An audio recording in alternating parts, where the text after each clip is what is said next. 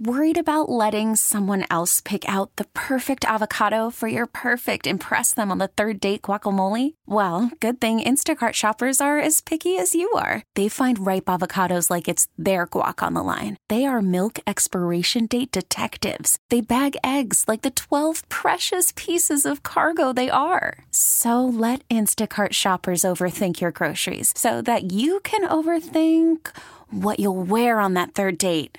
Download the Instacart app to get free delivery on your first 3 orders while supplies last. Minimum $10 per order. Additional terms apply. Hey, Rob Bradford here. I have set out on a mission with my good friends at FanDuel to prove what I have known for some time. Baseball isn't boring. Now I have a daily podcast to prove it with some of the most notable people in the baseball world, screaming baseball isn't boring from the mountaintops, or at least agreeing to come on our show. Players, managers, GMs, and yes, even the commissioner of baseball, Rob Manfred. It has been a constant wave of baseball's most powerful voices. So join the revolution. Subscribe and soak in Baseball Isn't Boring. Listen on your Odyssey app or wherever you get your podcasts. You'll be glad you did. Political analyst Steve Roberts is joining me this morning on this President's Day. Steve, great to have you with us. The situation in Ukraine, I want to start there, seems to have reached a crisis point. And from the weekend, we've learned that Russia has taken control of another Ukraine city, Avdiivka, which is in the eastern part of the country. Congress is on a 2-week break, and they're not close to approving an aid package that deals with that and the southern border. How do you see this playing out?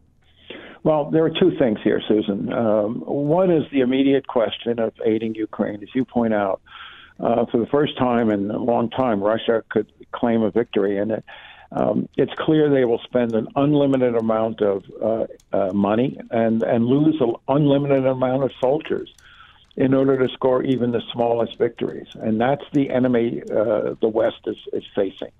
And at the same time, it's clear that the Ukrainian troops are losing ammunition. They're low on weapons. And so the question of this aid package, this $60 billion aid package that is stalled in the Congress, is more and more acute every day because of the situation on the battlefield. And so you have that question, the short term. And people like Mitch McConnell, the Republican leader of the Senate, defying Donald Trump and saying, look, there's no cheap option here. Either we stop Putin in Ukraine or you encourage him to have even larger territorial ambitions. And it's going to be far more costly, not only to stop Putin and his larger ambitions, but the message that sends to other countries like China and that has designs on Taiwan, that if the West is irresolute, if the United States will not support the forces of freedom in Ukraine, it's going to be far more costly down the road. And by the way, hey, just look on the map. After Ukraine, Susan, you're talking about NATO countries. And that's not just if Putin were to ever cross that line into a NATO country, it's not just a question of America's financial obligations. We're obligated by profound responsibilities and treaties to provide troops. So this is an enormously important question that goes far beyond this aid package to the future of Europe, the future of Asia, and the larger question of what is America's role in the world, because Donald Trump and his supporters are advocating a shrinking role. And the traditional Republican view voiced by McConnell is embrace our responsibilities. Mitt Romney said that if the Senate and the Congress does not supply this aid for Ukraine, America would cease to be a leader of the free world. You're talking about enormous consequences, Susan, far beyond this aid package. There's been outrage since the reported death of Alexei Navalny in a Russian prison. Should there be consequences? I think the answer is yes, but it's hard to see what those consequences would be.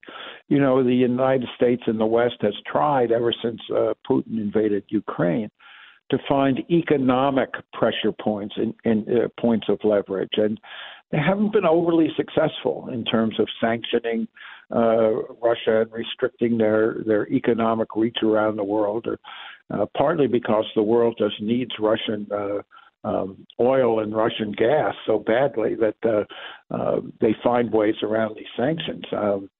It's hard to see what else you could do except to make sure that you stop Russia's advances on the battlefield. That's the most pressing example of where standing up to Putin is essential. We're 5 days away from the South Carolina primary. So far, Donald Trump's legal battles have only emboldened him. Do you see that continuing? Yes. Trump, he was always an amateur politician, Susan, but he was a professional TV performer, and he always has been. And he's successfully turned these courtrooms into another TV opportunity. And he understands that for his hardcore base of supporters, his legal problems are actually a political asset because he gets to say, see, I told you. I told you the deep state was out to get us. I told you the swamp was out to get us. I told you that the elites are against us. It feeds his core narrative of grievance and victimhood in a very effective way. But that, as you and I have talked about many times before, and will again before this election, that group is not going to decide the election. And the real risk for Trump is not that his core base is in any way being splintered or fragmented. If anything, they're being solidified by the legal problems. But these legal problems feed the argument that people like Nikki Haley have been making, which is Trump equals chaos.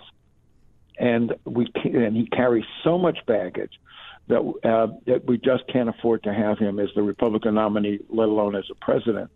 So for that fringe of voters who are going to decide the election, a handful of voters in a handful of states, and they're not in Buffalo, Susan, they're in the suburbs of Milwaukee and Tucson and Atlanta and Las Vegas. And those voters, many of them women, many of them sort of moderately conservative, if their reaction to Trump's legal troubles is, I just don't want more of that chaos, then it could be a political problem for him. Hey, I want to ask you, Steve, it's President's Day. In your opinion, which president in our history has had the greatest impact on this country? Gee, that's a tough question, but I think you have to go to the presidents who led this country through the greatest turmoil, Lincoln in the Civil War and Roosevelt in World War II.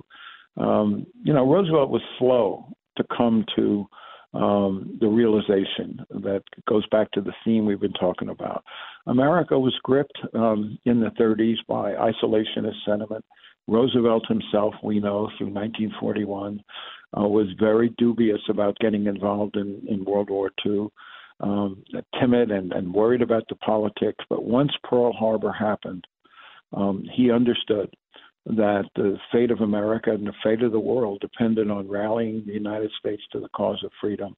And that's the model we have to follow today. Steve, thank you. Always appreciate it.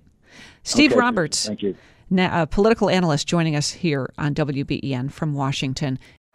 Baseball is in full swing. NBA playoffs are heating up, and your NFL team is gearing up for training camp. Listen to the latest on the teams you love here on the Odyssey app. The biggest sports radio stations in the country, providing unrivaled local coverage of their teams, all in one place. Exclusive interviews with players, coaches, and team executives, streaming live and always available on demand. Stay in the know with your favorite teams right here on the Odyssey app.